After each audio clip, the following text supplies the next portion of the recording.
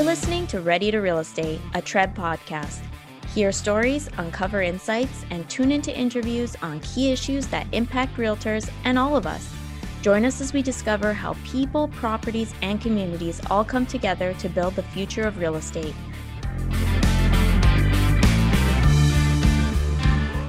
Hello, everyone, and welcome to another episode of Ready to Real Estate. I'm your host, Jason Mercer, TREB's Chief Market Analyst. If you've been following along with the show, you'll know that we've taken several close looks at the need for increased housing supply in the GTA and broader Greater Golden Horseshoe. Of course, more supply means more homes, and new home construction will obviously be a key way of bringing on new supply, especially as we're likely to see record levels of immigration into Canada and the Greater Golden Horseshoe over the next few years. Joining me today to share his insights on the new home market, underlying drivers, our region's supply deficit, and the impact of COVID-19 is Peter Norman, Vice President and Chief Economist at Altus Group. Welcome, Peter, and thank you very much. Oh, thank you so much, Jason, and for having me on this program, and for everybody at the Toronto Regional Real Estate Board. It's a real pleasure. It's the beginning of the year. It's always a great time to look back and look ahead right around now. And it's the beginning of, what could be a challenging year, and we're looking back on a challenging year. So this is a particularly important time to get together. So thank you very much, Jason. Thanks again. And I mean, Altus has always been a great partner of TREB, and certainly looking forward to continuing that as we move forward. And just sort of thinking about the new home market, and as chief economist for Altus, I know you're always looking at the latest economic, demographic, and pandemic related data through the lens of housing and specifically new home construction. And from your perspective, just off the top, I mean, what have been the key economic and demographic drivers impacting housing demand and particularly new home construction over the last year? Yes. So the pattern for economic growth in the GTA and even across Ontario recently has very much been the pattern and the story of the pandemic. You really can't disintertwine those two. We've had multiple waves of impact from the pandemic, and each of those waves has an impact on has sort of an economic impact of sorts, and a pretty noticeable impact on the economy. And the housing market also sees that impact. Now, some of those housing impacts have been a little different than what we might have thought, given some of the disruptive influence, but it basically has been a very volatile time, and that volatility comes back to this issue about the waves of the pandemic. So I guess as an example, we're looking at periods of employment declines. We're looking at periods of quite rapid employment increases. So employment increases that were, very fast in 2020 primarily in around the summertime in Toronto, going into the early fall. And in 2021, it was more in the spring, sort of after that second wave, I guess, those were happening. And that's, that's where we saw, sales of home sales, really new home sales anyway, really surging, in response to those conditions. So it's volatile, but the volatility has a pretty obvious antecedent. Sure, and I guess thinking about what we saw even in terms of immigration. I mean, obviously, as we move through the second half of 2020 and even the first quarter of 2021, we'd seen a real sort of drop off, and that made sense. I mean, we were seeing border closures around the world and public health guidelines instituted, across North America and certainly in Canada. But I found it interesting that as we moved through 2021 and we started to see a sort of a steady uptick in immigration, that's going to be a real driver of overall economic development and overall sort of recovery from this period of time as we move into 2022 and 2023. And looking forward, through next year and even beyond, I mean, that's going to be a key driver of demand for ownership housing, I would think, and the new home market will help fill that need. Yeah, the international migration side of things really drives the GTA. But importantly, it's not just immigration per se, which is of course a very important component of international migration, and one perhaps that drives a little bit more the ownership market in a direct way.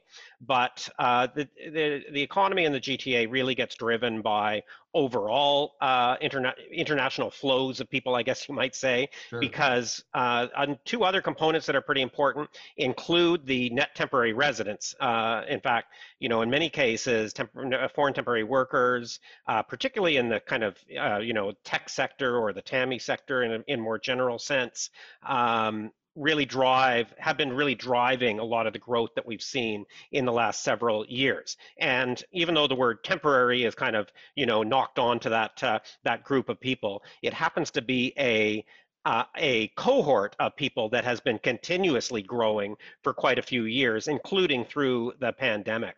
And in fact, when we look at we look at what's happened through the pandemic, immigration did really got the wind knocked out of it for a number of months after March of 2020. And now it's looking more normal, and certainly has been for a good chunk of 2021. But that net foreign worker component has been, really surging, and that's been important. So when we look, perhaps not so much directly at the ownership market, but if we look at those trends in the rental market that are pretty well known at this point in time, quite, a lot of softness in 2020, a lot of concern by certain actors as we went through that period, and then, some pretty substantive evidence that the rental market now has firmed up pretty significantly. I would say that some of those flows of temporary foreign workers and students, which of course are also back, foreign students, both of those components have been sort of firming up that rental market. And where it goes by the rental market, I mean, that obviously has an important secondary effect on new home demand overall, but also in particular for newly built condominium demand, the investor sector, they're looking very closely at that rental demand as well. So those demographics are important. And the fact that, I think in your intro, you sort of said, well, immigration is coming back nicely. But when you take the sum of all those groups, 2021 had a substantially larger international component than what we were used to pre-pandemic, say like 2018, 2019 baseline. Right. And yeah, I couldn't agree more in terms of the temporary migration and how that drives the rental market and that linkage back to, especially on the high-rise construction front. And I'm going to turn to, condos in a moment, but I want to maybe take a bit of a step back and turn specifically to new home construction and sort of think about, during the first waves of COVID in 2020, we saw increased demand for low-rise home types. And so, how did low-rise development unfold as a result of this trend, both in terms of product offering and the geography of development as we moved, into 2021? Was there sort of a marked, shift or change in the type of low-rise projects you were starting to see come online from a pre-construction perspective, and sort of, what does the future hold in light of that with regard to, say, single semis and towns and development, both in the GTA and even, GGH? Yeah, Jason, the low-rise new home picture right now is so much a picture of supply rather than demand. I think that we can safely say there's strong low-rise demand. For sure there is. And I think that demand has been quite strong through the pandemic period. I think that demand was quite strong in the years leading up to it. But that doesn't, that has hardly a bearing on the actual numbers that we've seen in terms of new home sales, because the market is very, very supply constrained. I mean, we're used to using the term supply constrained now almost universally with housing, certainly in the GTA, and we say that about the resale market as well, which is true, of course, and we say that about condos, or at least in certain segments in the GTA as well. But the low-rise market is definitely supply constrained. This to give your listeners just a little bit of an insight to remind them about where we've been and what we've been doing. I mean, GTA, and going back to the 2000s, that period of time when kind of the oldest of the millennials were just kind of moving into their home buying years. And Gen X was still playing a role. At that point in time, new home sales were in the, regularly in the 35 to 40,000 range. And, as late as 2015, we were still selling about, just shy of 20,000 single family new home sales. And then the single family really shrunk as we went into just the pre-pandemic period. Right. We had fewer than 4,000 sales in 2018. And all of that very much is supply constrained.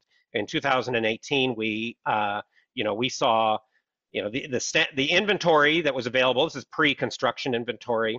We saw, going into the time period just before 2018, we saw it shrink from about 7,000 units at any given time down to fewer than 1,000 units, and that obviously drives what kind of sales there are going to be. Sure. Now, 2018, 2019, we did see a little bit of a relief on that. We saw some inventory start to build up, and then we start to see sales increasing as a result of that. But inventories, really did start to shrink again, starting at the beginning of the pandemic. And as of, we don't have quite the end of the year last year, but as of November, we were again back down to, just a hair over 1,000 units that are for sale, that are available, like off plan, like pre-construction. And if you've only got 1,000 units out there, then that's going to be difficult to, no matter how much demand you have, no matter how much immigration you have or whatever, that's going to have an influence. And I'll just say, another thing which is kind of, interesting, because, you've asked a little bit about the geography, but some of it also is I guess maybe the geometry of it, in terms of how new home sales work. You've got sites where inventory is coming forward. A developer is developing out a number of lots or a community of some sort, and they become for sale, and there's a sales center and everything else. But taking the third quarter of 2021 as an example, only 18 projects across the GTA. Again, this is a market that under normal circumstances might have 20 or 30,000 single family home sales in order to satisfy demand. Yeah. We only had 18 projects open at that point in time. Even going back to 2020, we were more like about 50 projects per quarter, but only 18 projects opened. And there are still quite a few active projects across the GTA, because some projects, there might be one lot or two lots or whatever available in a project, so it's an active project. We have 197 active projects currently in the single family sector across the GTA. That might sound pretty good. I think that if one of your listeners is a potential buyer, and they think, well, there's almost 200 vendors out there, I can go and try and choose a home from them. But across the board, those projects are 93% sold out. And again, just going back to the beginning of the pandemic, just going back to the early 2020, the norm was 86% sold out. So it's really a pretty dramatic change in terms of those projects. You asked a little bit about the geometry or the geography of it. I will say that it's almost hard to analyze anything more than just where has the odd approval been eked out. That may be the real thing. But we have seen a little bit more shift into the east, into Durham region on the single family side, and that's actually, for those of us who kind of got our start in the late 1980s boom, and the geography was what was happening at that time. That was a big time for Durham region as well, because of affordability issues at the end of that tail end of that affordability challenged period. And I think that still is at play here, even though I think a lot of people would say that a $1 million home in Durham isn't necessarily affordable, but it is relatively so to some of the single family product that's coming forward, even in York and Halton, some of the other areas where we see this product. But we have seen a kind of a shift of product into Durham. So in 2021, such as it was, so sales were supply constrained, but such as they were, almost a third of them were in Durham region now, and just a few years ago the norm was about 15%.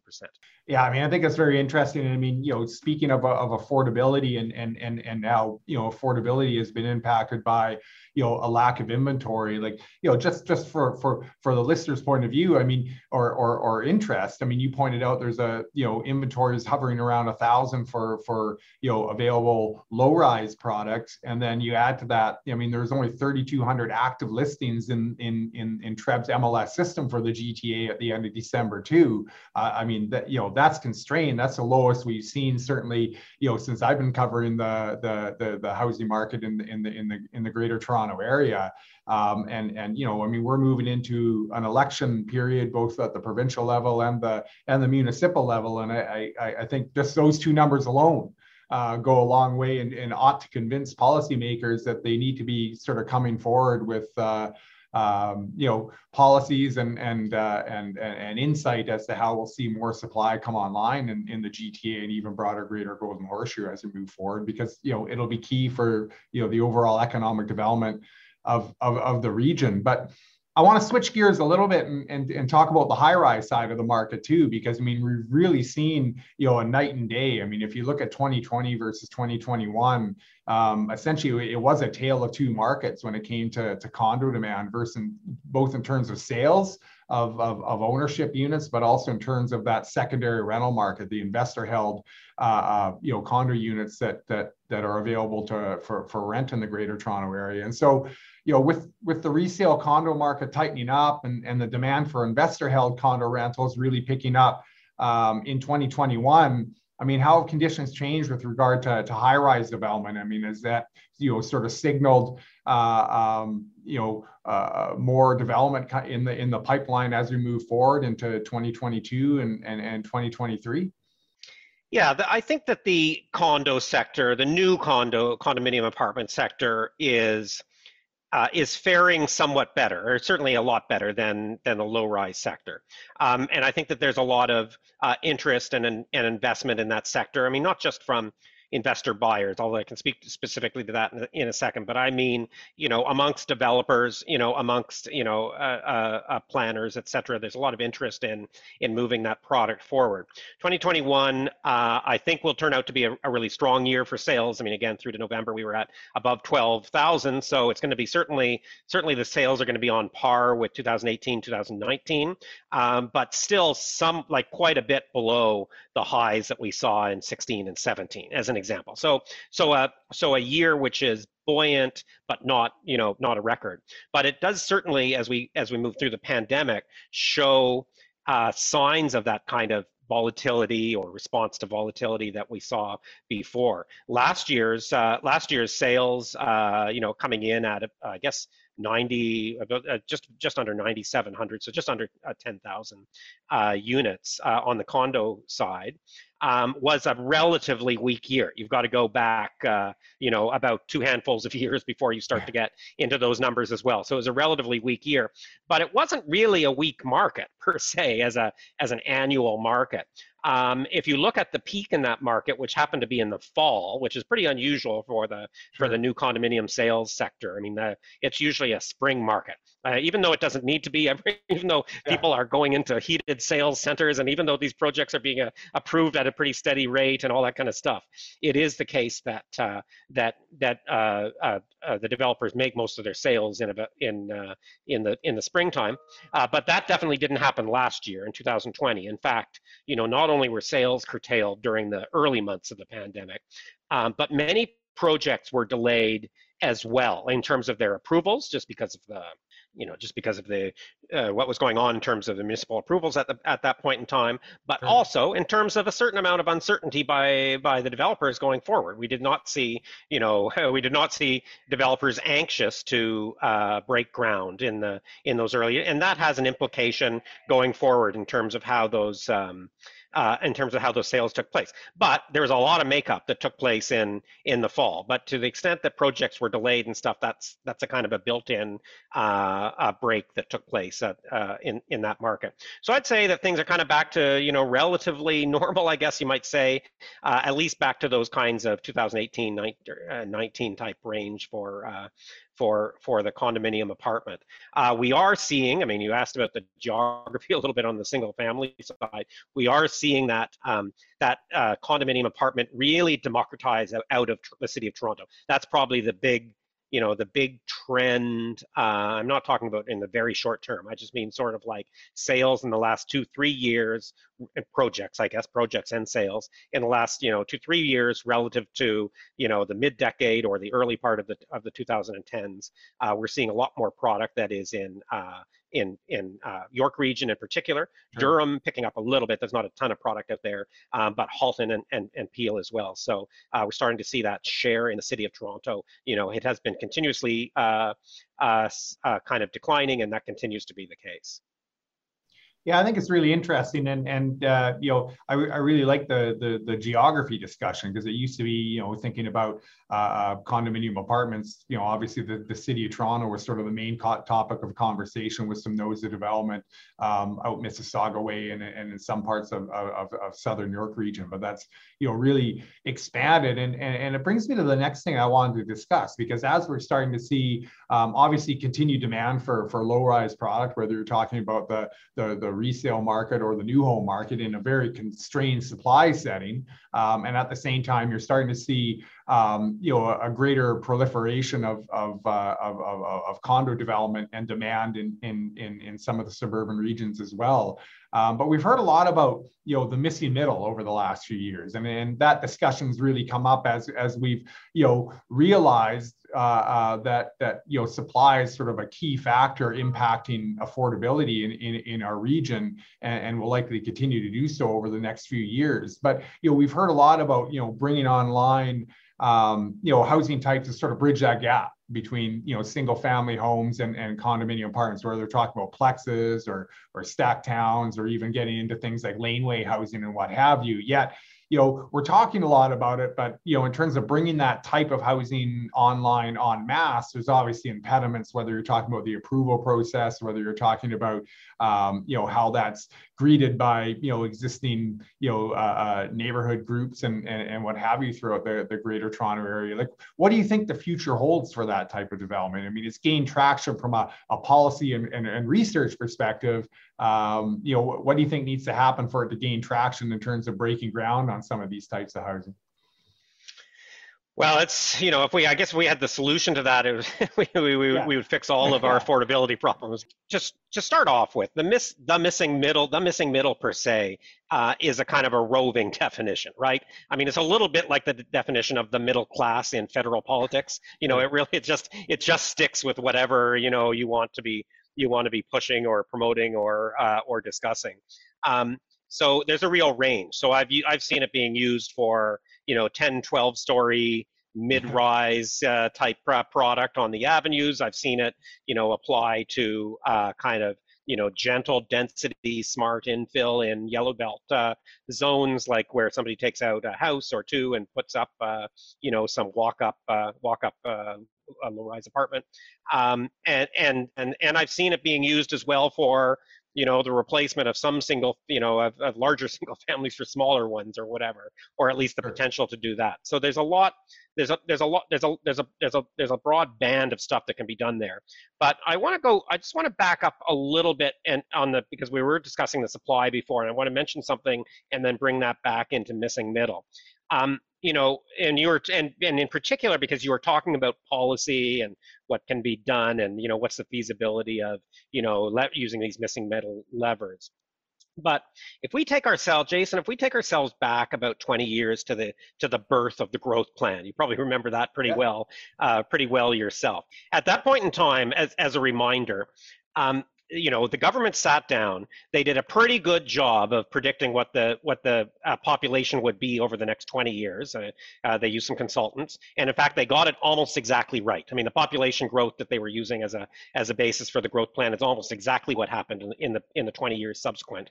And then they did a very good job of demand modeling out how much housing is needed, and they did that based on that population. And then they put in place the plan that says, where that housing should go and where it shouldn't go. I mean, that's basically what the growth plan is. But the province at that point then turned it over to the municipalities, of course, and there was gridlock in terms of the way that those municipalities were able to bring their plans into conformity, et cetera, et cetera, et cetera. It's a long tail. But in the end, in terms of the single family housing that the growth plan itself, with all of their wisdom, said was required, and actually put in place the policies required to make that single family housing come to life, including like a significant amount of infill housing. All those policies were in place, but in the end, we've ended up after 20 years, 175,000 units short of their expectations of what was needed. So where did it go wrong? How did we end up being 175,000 units short, single family units short over that period of time? And we're not on a course correction at this point in time. It'll be a higher number when we have this conversation in another 10 years. How are we doing it? It's because greenfield sites were a lot harder to get approved. Now that was part and parcel, what the growth plan was trying to do. It was trying to say, make sure you explore infill before you do greenfield. But municipalities jumped on the idea about not approving the greenfield, but they didn't take any of the policies, or they did a very poor job taking any of those infill policies that were enlivened through the growth plan and bringing them to fruition. And a lot of those are the sorts of things that the missing middle people are talking about now. I mean, effective growth of units that are either smaller single family, or denser single family, or gentle density single family, or non-high-rise apartments of sorts, walk-ups, et cetera. And that's sort of what we're talking about in terms of missing middle. So the policy environment is kind of in place there. But when we talk about the GTA and nearly 40 municipalities and all this kind of stuff, and regions and all the policies, it's a matter not just of having the right policies in place, whether that's from the province or provincial leadership or anywhere else, but it's also a matter of having municipalities willing to approve some of these projects. Where it comes to bringing infill projects into neighborhoods, for example, a lot of planners think that's a good idea. A lot of economists think that's a good idea. I think it's a good idea. You probably think it's a good idea. There's at some level, a lot of municipal politicians speak lip service to that as well. But in the end, where it comes down to, on an application by application basis, neighbors don't like it. Politicians respond to those types of pressures, and in the end, a lot of these projects just don't come to fruition.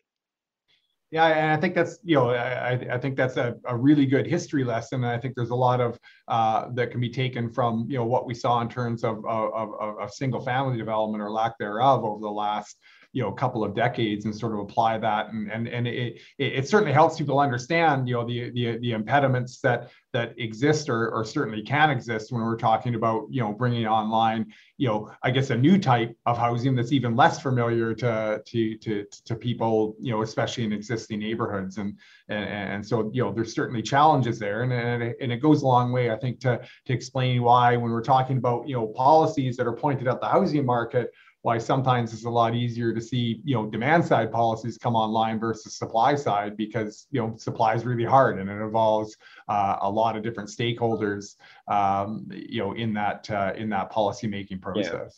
Let me just say one other thing. I don't like to I'm not trying to derail your podcast, but I do want to say one other thing that kind of dovetails into there, and an interesting lesson. And this speaks to the missing middle or densification within existing neighborhoods.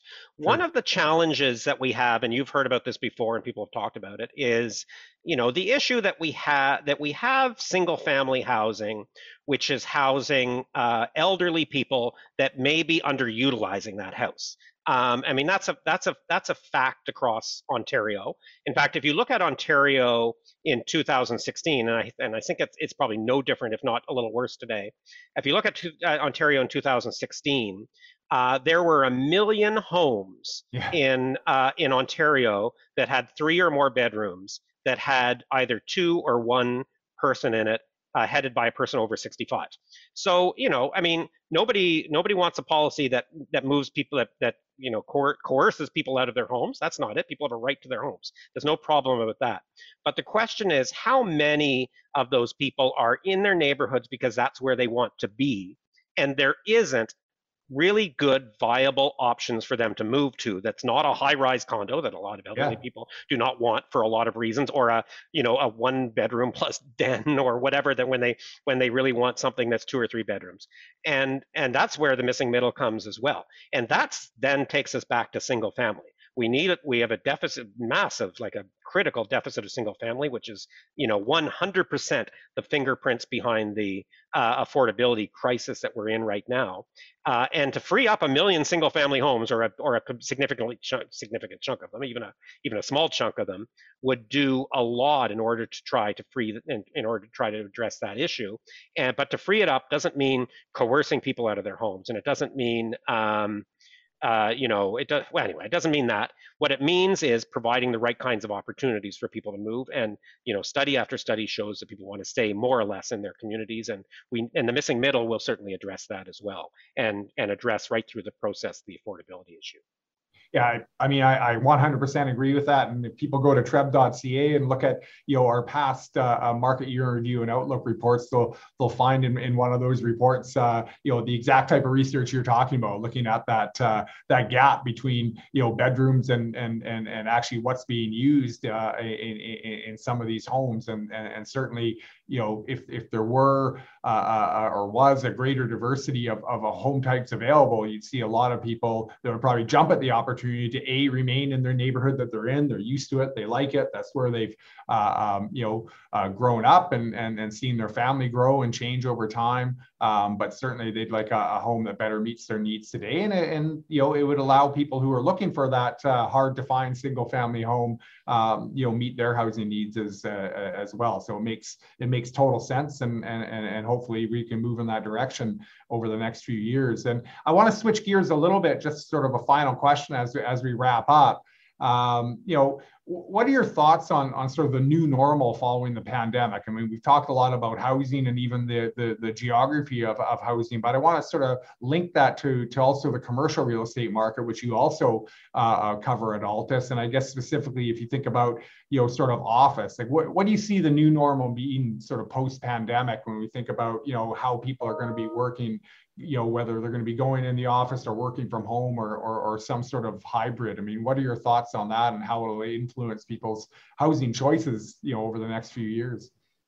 Yeah, I mean, that's a huge topic, even in and of itself. And I'll say on the housing side, and I didn't really we didn't really touch on this as we were going through the different parts of it, but I'll just say, kind of in summary, to some extent, despite the fact we've had all this volatility and we've had a lot of economic impacts, whether that be to the unemployment rate or employment growth or small business, et cetera, we've had all these negative impacts. The household balance sheet side has been very strong as a result of federal and provincial, primarily federal payments, right? And so that's one of the things that's really saved housing through this period of like negative economic shocks. Now, in the commercial real estate sector, particularly the office sector, there's a different dynamic at play. I mean, certainly we've had businesses that have been able to retain their leases and stay in place because of some federal support. So there is that dynamic to a certain extent.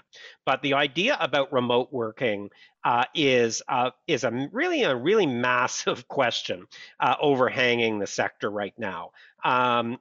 We have about 15 million square feet of space and office space in the GTA in the pipeline, like not occupied or finished right now, but somewhere in the pipeline, ready to get finished. So we know a lot more supply is coming, like a significant amount of supply is coming in the years ahead.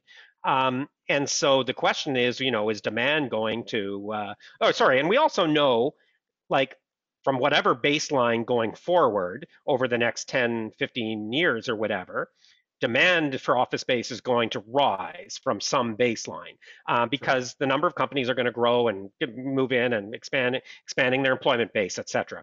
But what we don't know now is where that baseline is. We don't know right now whether the average company in downtown Toronto or anywhere in Toronto is going to end up at the end of this whole shuffle with 100% of the space that they had, going into the pandemic, 80% of it, 70%, 60%. And obviously that range that I just gave, and that may not even be the full range, that range I just gave, multiply it by across all the space means that there's a potential delta of, tens of millions of square feet of potential excess supply. So, I'm not trying to wrap up this podcast on a negative front, but what I do say is that this is an area where there's more uncertainty just because we don't know where that baseline is. Now we've been pretty, we've been in a pretty good position going through this pandemic in Toronto. Like, even though we're still only sitting, leave aside the last few weeks of Omicron, but even going through the fall, we were still sitting at about 20 to 25% activity downtown, like where people, like actual bodies going down during the week to occupy their offices. Only 20, so 75% of people still were not coming downtown, and yet at the same time, vacancy rates have gone up downtown, but they haven't actually gone. They haven't really gone outside of the range of the normal long-term ups and downs. And new leasing activity has been relatively good. You can point to a lot of successes that some of this new pipeline supply I've been talking about have had in terms of leasing up some new space. So there's lots of green shoots out there. If you talk to people in the industry, they're relatively optimistic that there'll be a kind of a new hybrid model or whatever and dynamism. But basically, fundamentally, people want to be downtown, and and I like that kind of optimism as well. But as an economist, I can't get the numbers out of my head, which is to say that if every company, decides that they're even going to shrink by 20% of their footprint downtown, if not a lot more, then that's going to be, years of excess supply for the market. And so we're going to have to kind of come to that reckoning, I think, as we move through through the years ahead anyway. Yeah, I think that's a good place to end off. I think you made some good points that, over the next decade, you're going to see people looking to move to the Greater Toronto Area and broader GGH, and you're going to see companies looking to move here as well to take advantage of the diverse population base that we have and the diverse, talent base that we benefit from in the Greater Toronto Area. So certainly, the demand for residential space, the demand for commercial space will be there, but at the same time, at least over the short to medium term, there's certainly some unknowns that we're going to have to be mindful of. They're just driven by what we don't know yet about how things are going to unfold with this pandemic and hopefully the post-pandemic period that follows it. So Peter, I want to thank you very, very much for your invaluable insights that you provided us today. Altus has always been a great partner of TREB, and we're looking forward to continuing that over the next number of years. So again, thank you very much. It's been my pleasure. Thank you very much for having me here, Jason. And don't miss an episode. Subscribe to TREB's Ready to Real Estate podcast on Apple, Spotify, Stitcher, or wherever you get your podcasts. Thanks to all of you for joining us, and we'll see you next time.